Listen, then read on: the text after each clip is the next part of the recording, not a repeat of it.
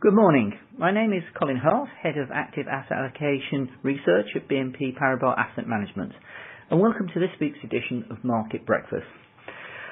I suppose the most notable feature is that for some time we've kind of discussed the risks to markets of an upset, given the continuation of the rally that we've seen in equities over the last 6 to sort of 9 months.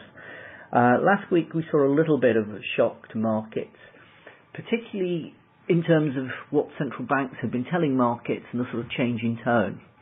This actually was quite interesting because for some time one of the features we've had, certainly year to date, has been equity markets have continued to rally and have discounted the story of reasonable growth and a benign response of central banks, whilst bond markets have tended to discount a story of much more sluggish growth and have seen a rally and a flattening of yield curves.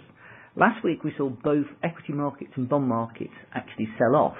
Now, this doesn't sort of herald necessarily a major setback, but the catalyst for this change was that central banks had started to discuss, first with Draghi, about concerns that sort of they may start to flag a movement away from their sort of very accommodatory stance, that you were going to see an end of QE anyway, which had been penciled in, but also it was a discussion about the limitations of what central banks can and cannot do. Similarly, you had Governor Carney in the UK also flagged concerns about the UK and the possibility that though output would sort of flag as a result of Brexit and inflation was exceeding targets, this may force the Bank of England to start to tighten policy. In the US, you've had a similar debate where some members of the Fed have discussed the risks to asset prices continue to rally and the need to take prudential measures, whilst at the same time inflation has kind of undershot the sort of Fed's target, not dramatically, but this has raised some concerns, as I said, in the bond market where yields have declined, where people have kind of thought that with inflation undershooting in the US and again in Europe, would central banks move back to sort of end their tightening policy? Now this debate seems to be now centering around the prudential measures, whether central banks should just focus on narrowly defined CPI as their main target, or whether they should also take into account broader asset price inflation. Now, it's worth stressing this is still the opening of a debate.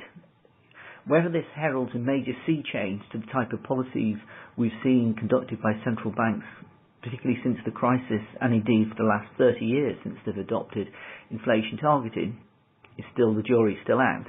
But it does herald a question mark that if central banks start to change the rules of the game, then it begs how we valued a number of assets, whether they be fixed interest, government bonds, or whether they actually be equity markets, and how we look at the sort of conduct of policy.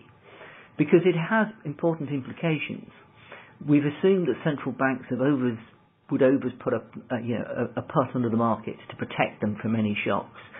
This time, if you have a sea change in attitudes, you would actually see central banks would only respond if they believed it was a material risk of deflation. So an undershoot of inflation or a temporary negative deflation may not warrant a major change in policy. It would also mean that actually the criteria that if you have a run of disappointing data, which traditionally markets have tended to take a more sanguine approach, that central banks would ease policy in response to that, they may actually carry on tightening policy even if equity markets or risk assets in general sold off, because clearly they're starting to get concerned about the creation of bubbles. So I think this heralds a major change, or in terms of the debate that's taking place initially behind closed doors with central banks, but has now increasingly come out into the open. Now, the consequences for this for markets are twofold.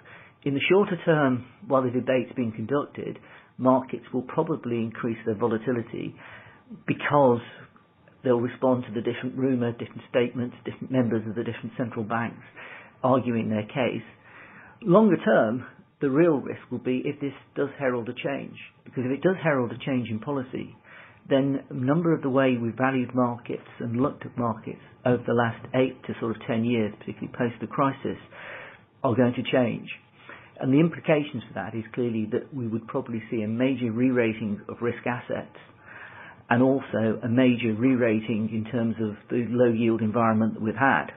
Now, this doesn't necessarily herald the end of the world, but it would certainly be a shock to our sort of current view of valuing assets. I think at the moment we still stick to our view that the jury is still out in terms of this debate, but it's something that we're increasingly beginning to take into account in the way we build portfolios, we look at buying protection, and we also model various scenarios and outcomes. So I think this is something that all investors and people interested in financial markets need to take increasingly seriously and watch this debate. So with that happy note, that's all for this week's update. Please look out for our next edition of Market Breakfast, and thank you for tuning in. Goodbye.